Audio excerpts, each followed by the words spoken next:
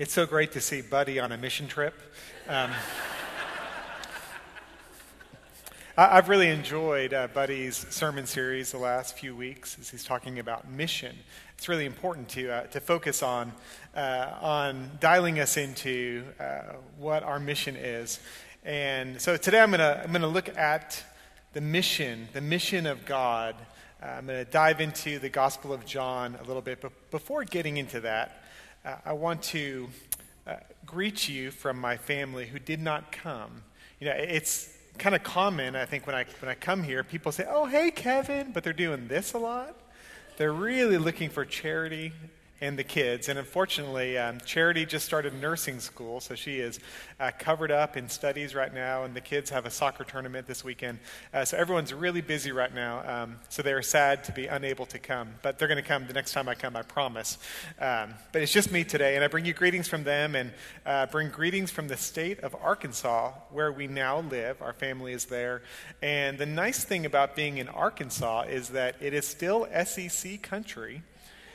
Yet, for Tennessee fans, it's not so humiliating. You know, they're humble too. You know, it's like, oh, you're, okay, yeah, okay, well anyways, we won't talk about football. That's kind of the attitude that you get around Arkansas. But our family is settling in well, and we're appreciative for all the prayers and support we've received and continue to receive from people in this church as we transition back to life in the States. You know, we were supported for 12 years by this church in Tanzania, and those were probably the greatest 12 years of our lives, for sure, so far. It's been such a blessing, and it's a blessing to come back, and a blessing to be with you again today. So back to the sermon series, a couple weeks ago, I think Buddy was talking about mission drift, and it got me thinking about any instances in my own life where there was mission drift, and especially when he told that story. He told the story of LeBron James and J.R. Smith. Remember that, where J.R. Smith just doesn't know the score of the basketball game, and just doesn't not just mission drift, but just loses the plot entirely. Well, my mind went back to something that happened to me when I was pretty new in Tanzania. It's something my family calls, the Great Sugar Incident of 2007. And let me give you some background for what this incident was. We had been in country for about a year, and in the missionary cycle, you should know that when you initially get onto the mission field, you have this romantic period where everything is great, the people are fantastic, the food is so exotic, and that'll last about 4 to 6 weeks.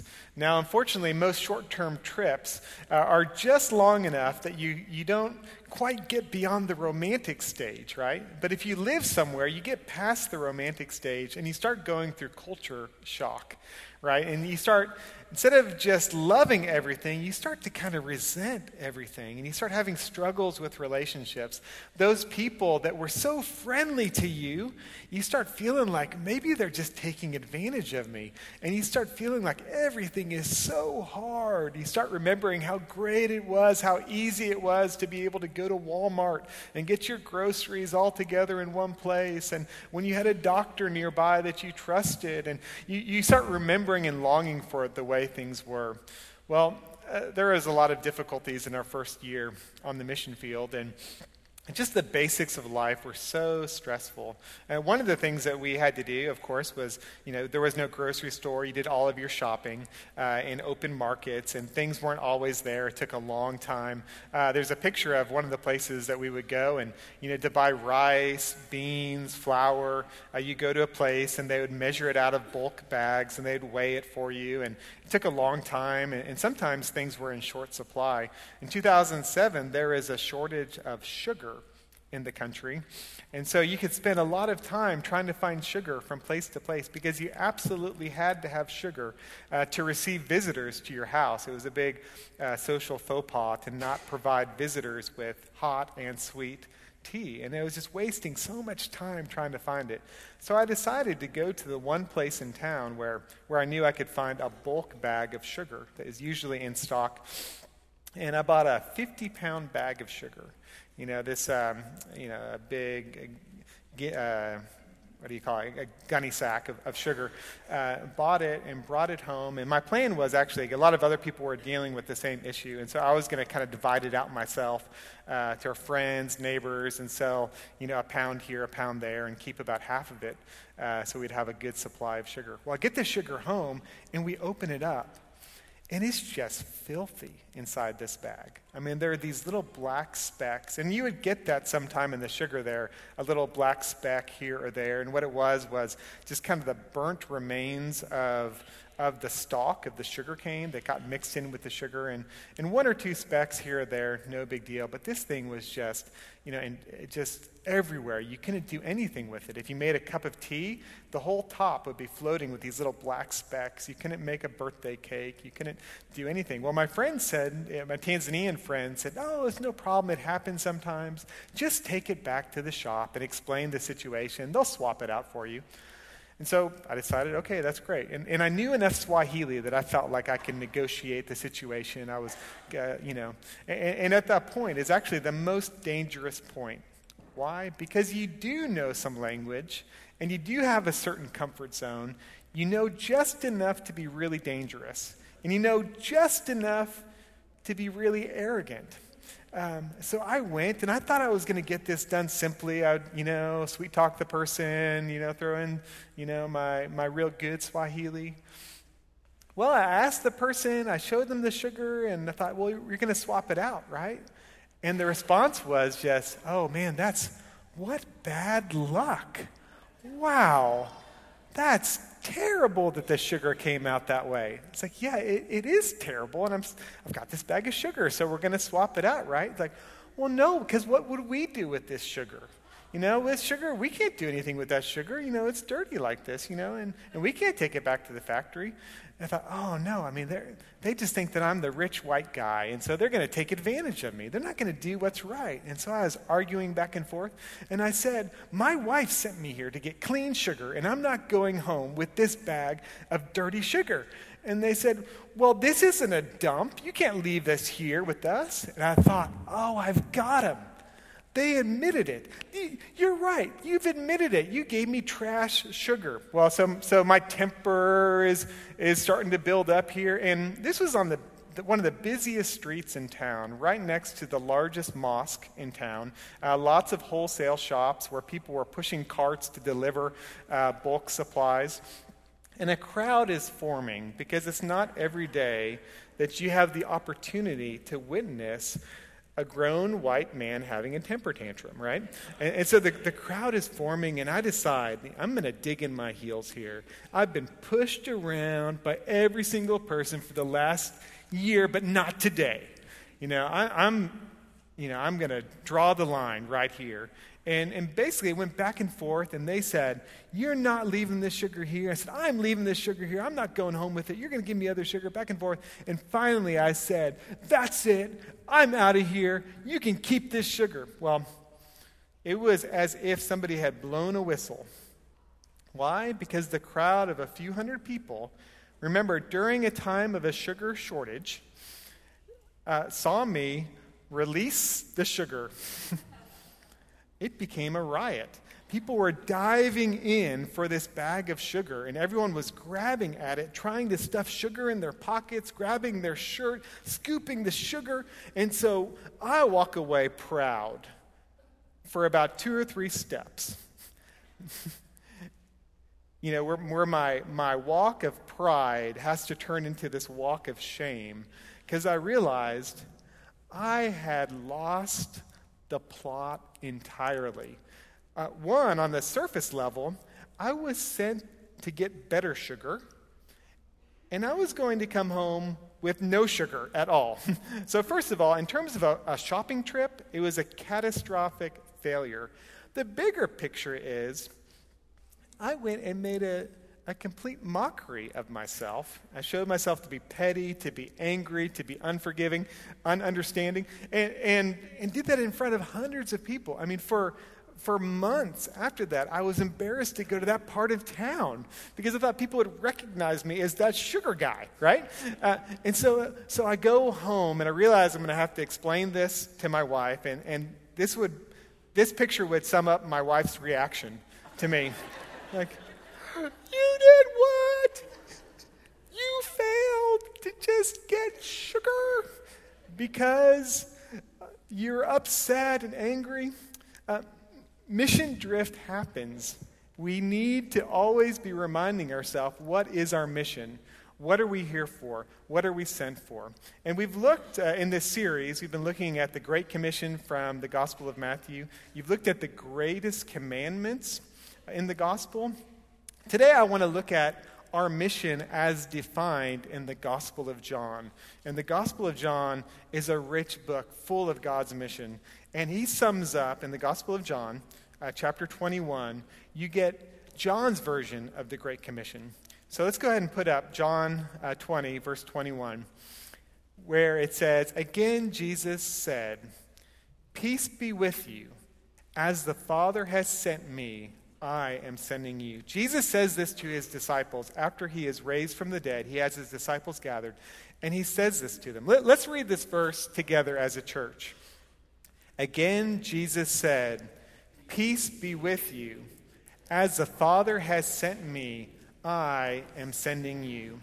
This word send or sent or sending is a major theme in the Gospel of John. In fact, from beginning to end, you keep encountering the word. It's used 61 different times in the Gospel of John. And if you read through it, you'll start noticing that it keeps mentioning the word send, send, send. Let's just take a brief survey of a few of the different uses. John 1, chapter 6. Very beginning of the gospel, there was a man sent from God whose name was John. Going ahead to the verse that we all know, I feel like I should have the rainbow wig on. You older people might remember this.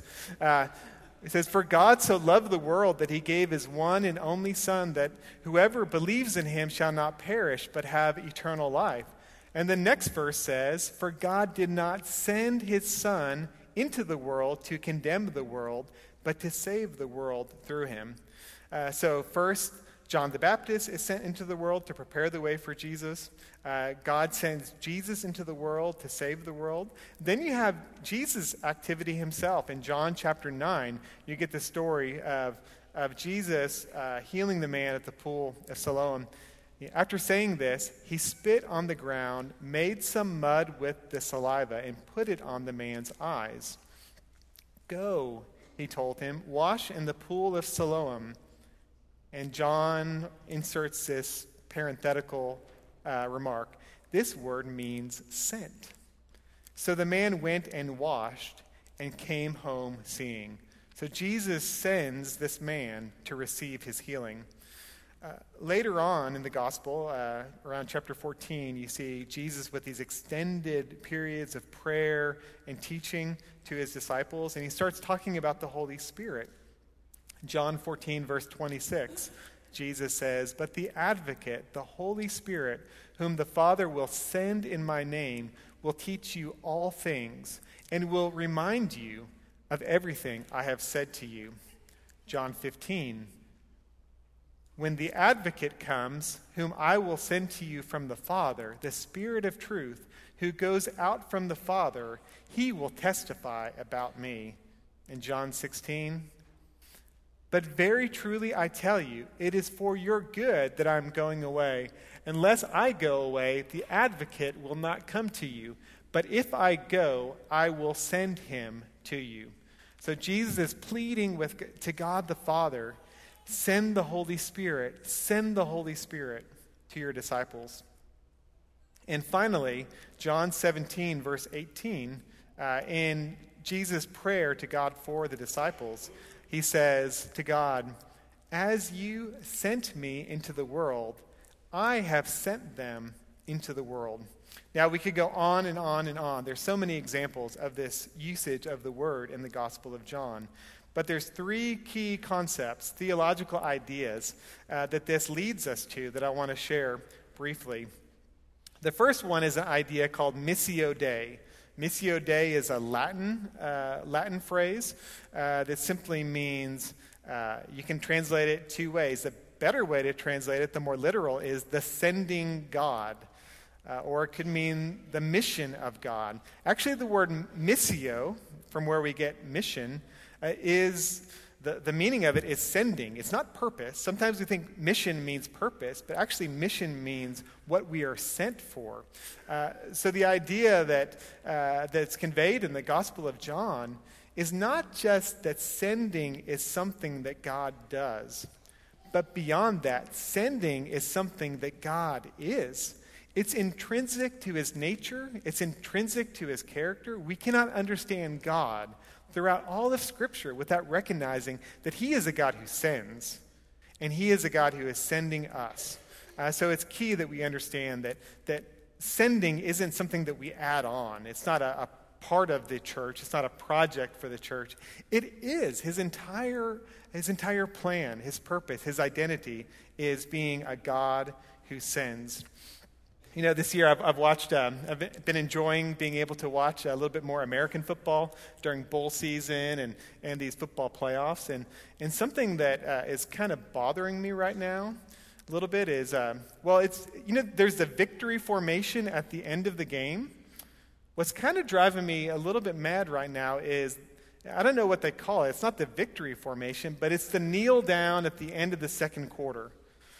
And it oftentimes is a team is down by 14 or 17, and they get the ball back, and they have a couple minutes, and you think, okay, well, here you go. They're gonna do something. They're gonna try their best, push the ball down the field, and I see them taking a knee, and I know they want to regroup in the second half.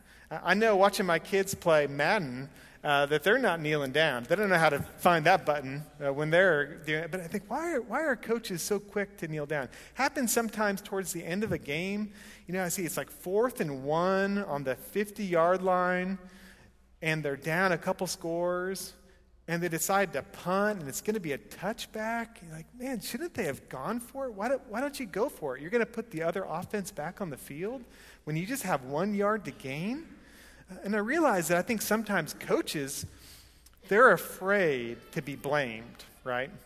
If the defense doesn't stop them when the defense has the ball, then it's not the coach's fault as much as making the decision to go for it on 4th down. I think sometimes as churches, we kind of get into this mentality of it's like we want to be in the victory formation and we want to kneel down, but the game's not over. The game isn't over. God is sending us into the world, and his will is to seek and to save the lost. It's time to continue to be sent. God wants to send us into the world.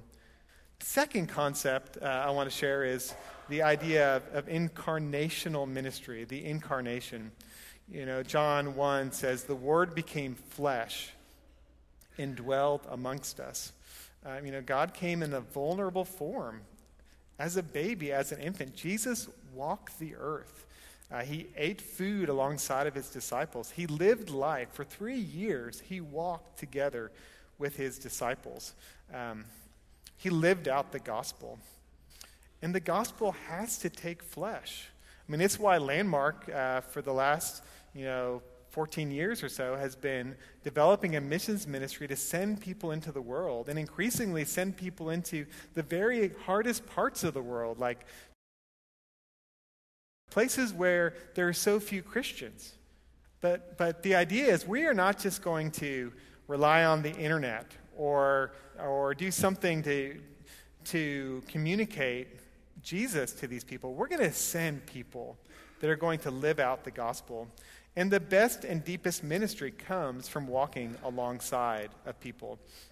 I want to share one story about walking alongside people. It's from my time in Tanzania, and I was doing a church planting project with 3 or 4 different villages in partnership with a couple churches that were far from the town in which I lived.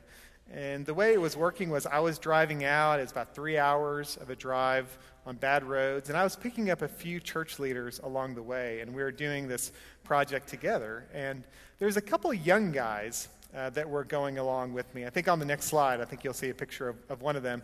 This guy on the far side kind of clapping along to a song. His name is Fabiani, and his friend Marco. They were kind of youth group guys from one church is the best way I could describe them. They like getting in the car. They like going, as we would do some worship services at places where we were doing church planting lessons. They like to gather the young people up and lead some songs. Well, as we went along, every place where we stopped to pick up a church leader, we'd have to sit and drink tea with the family. But these two guys would kind of wander off on their own, and they'd always come back to my car smelling like cigarettes. They were sneaking off, and they'd sneak off somewhere, buy a cigarette, smoke it, and then come back to the car.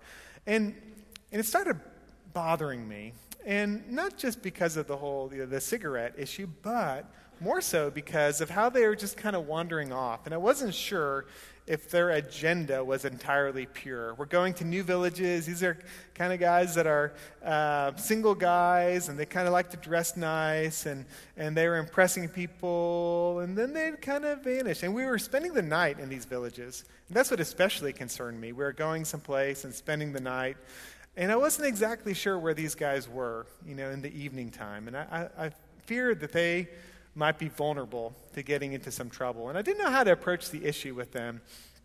But as I thought about it, I thought, I really want to drive this point home, and I really want to make a deeper point. And so I devised a setup, So I'm driving back one day, and we'd had a couple days of real good church work. Driving back, and these were the last guys I was going to drop off. And we were in the middle of nowhere, and I stopped the car, and I told these guys, hey, guys, man, I'm really tired of driving. I just need to get out and stretch my legs. And they said, okay. I said, why don't you guys get out of the car too? Okay. Now, if they'd watched more movies, they would know some guy tells you to get out of the car in some totally remote place to be suspicious. They weren't suspicious. They just got out of the car.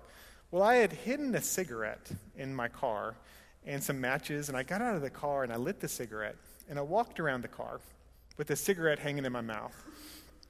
And I look at these guys, and their jaws just dropped to the ground. And I looked at them, and I said, what? You guys never seen a missionary smoking before? I said, you want to smoke with me? I said,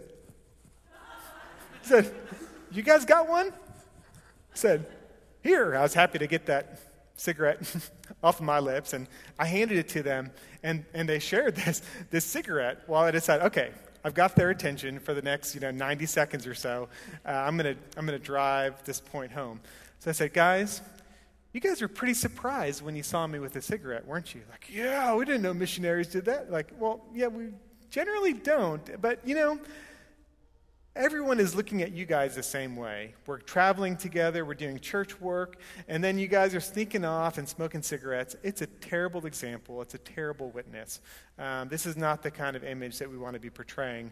But that's just kind of a surface issue. A little bit deeper issue than that is just your health, stewardship of your body, stewardship of your resources. I mean, one day you're going to be married, you're going to have kids, and you're not going to have enough money to do everything that you want to do for your kids. And if you have this habit, you're just going to be wasting money. But the real heart of the issue is this, guys. And I read this scripture to them. It's from the Apostle Paul in 1 Corinthians, where he says, I strike a blow to my body and make it my slave, so that after I have preached to others, I myself will not be disqualified for the prize.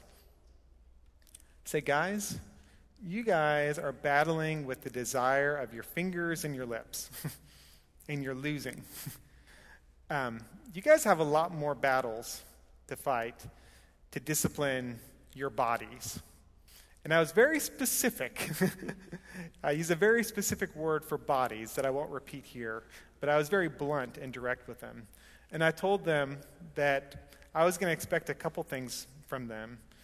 One, I wasn't concerned about, if what they did with cigarettes when I wasn't around. But from the time I met them, the time they got in my car, to the time I got them home, I wasn't going to have any, hint that they've been around any cigarettes. But secondly, I said, you guys are going to stick with me. Okay, we're going to travel together, we're going to stay together, because I'm just afraid for you guys. You guys are going to end up in a bad situation, and that's just going to be the rules. This isn't me saying you're a bad person if you don't follow these rules, but those are just going to be the rules. They got in the car, and they didn't say a word. Dropped them off. Well, the next time I came through, Fabiani, he went with me. The other guy didn't. The other guy stayed involved in his local church.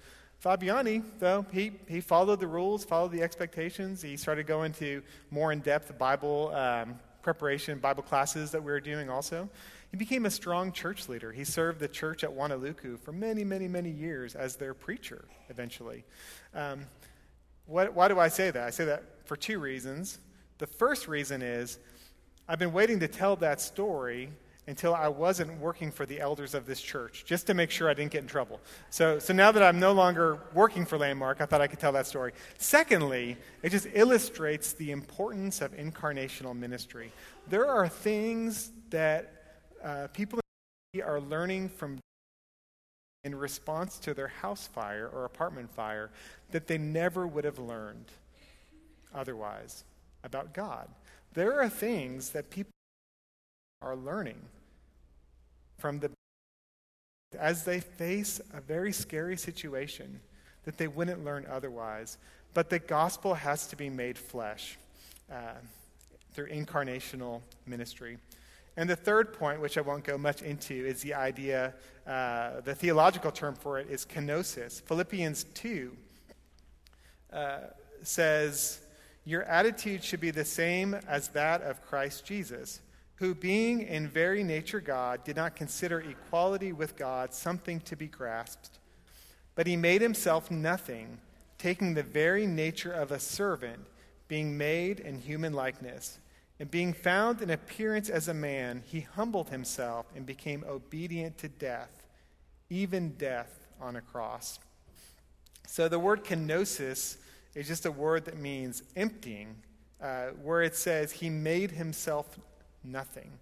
Jesus left the presence of God and abandoned that godship, that nature. He became man. He took on flesh, and he didn't assume the privileges that he had as the Son of God, but rather he came to this earth. He emptied himself. He came off of his throne and walked with us in our lives. But though we empty ourselves, we do not go out empty. Though we empty ourselves, we aren't sent empty into the world. Let's look at the next scripture from John 20, verse 22, immediately following the scripture that we began with. After Jesus says, "As the Father has sent me into the world, so I send you," he goes on to say, "And with that, he breathed on them and said, 'Receive the Holy Spirit.'" Receive the Holy Spirit. God fills his disciples with the Holy Spirit before sending them into the mission field. The Holy Spirit in the Gospel of John is God's presence with his people. He is reminding his people, his disciples, of the truth, of everything that Jesus had taught them. And he empowers disciples to witness, to tell others about Jesus Christ. In this passage, too, we have this bracket.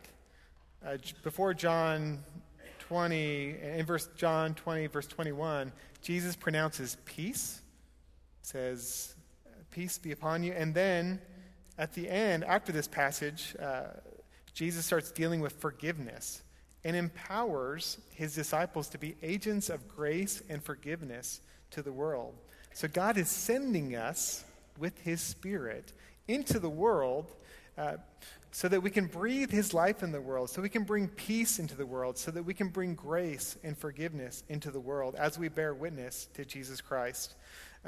Or I could say it differently. I would say exponential kingdom growth. And that's what we're really praying for. That's why we're putting missionaries all over the world, is we want to see kingdom growth. And exponential kingdom growth happens when God sends his Holy Spirit to breathe in and through us to help us imitate Jesus Christ, and as we then send disciples into the world. Exponential kingdom growth happens when God sends his Holy Spirit to breathe in and through us to help us imitate Jesus Christ, and as we then send disciples into the world. I was able, my last few years in Tanzania, were really much more focused on discipleship. And I had an opportunity to do some water well work, and I had gathered a group of church leaders to do water well work with me. There's a picture, I think. Yeah, that's some guys. We were working on water wells. Actually, Mariah is peeking out right on my side there. It's hard to notice her, but she managed to photobomb the picture as well. This time of doing water well work was great because I had 6 church leaders, and I spent extensive amounts of time with them. But I decided early on that I didn't want this just to be about water wells, as great as helping communities get clean water was, but I wanted this to be a discipleship experience. And as I prayed about it and thought about it, it seemed like there was a few things that we needed to have in our DNA as a group working together. And so we just kind of made it a rule that whenever we met, short or long, we'd have prayer. We're going to read God's word together. We were going to have hospitality, meaning that I was going to stay with them in their homes, and they were going to stay with me in my home. And so we're going to do our best to be engaged in one another's lives. And finally, that I felt like these guys needed some skills. A lot of them were rural farmers, had never run a project like this before, and so I was going to try to train them and provide skills to them. And these guys are carrying this on. This culture has stuck. Just recently, the last few months, they have done water wells and planted 2 churches using water wells. I'm so proud of these guys and the work they're continuing to do. That culture, this disciple-making culture, took root amongst them. But it also taught me 4 things that I've tried to bring back to my life here in America. So 4 tools that I think maybe you can talk about on Wednesday night, but I think these are 4 tools that enable you to help have a disciple-making culture, to help you to make disciples. First of all, prayer. Praying for and with people. Now, I discovered something about prayer is you can pray in a closet, but you can also pray with your eyes wide open. You can pray when you're standing next to a person, and you can just offer, I just pray that God would help you this week, and that His grace would abound in your life. And I pray that God would help you make better decisions. Sometimes people might not appreciate that, but I feel that you can be bold. And most people, Christian, Muslim, others that I've taken this attitude with, have appreciated and been thankful for it. So put prayer into action. Pray for and with people. The second thing is the Word of God. Put it into conversation. When you read God's Word, don't just read it for yourself, but look for God's Word that might be something you can pass on to somebody else. I'm really excited to hear that there's a Discovery Bible Study going on here. And that's one of the key things with Discovery Bible Study is the idea that you're going to have a word that you're going to share with somebody. Read God's Word expectantly, that you've got something to share. Service. Serve others. People need help in life. And we have ways to serve them. Look for opportunities to serve. Get off of the throne, like Jesus got off of his throne, and get into people's lives and serve them. And finally, hospitality. Open your home to others. Have meals with other people. And accept invitations that they might extend to you. You know, there's an idea in Scripture of finding a person of peace. We're looking for people who might receive the gospel and pass it on to others. Actually, those are the people that are going to spread the gospel much farther than any of us will be able to. You know, David Knowles, when he's in the prison doing prison ministry, those guys have got networks of people who need Jesus, right?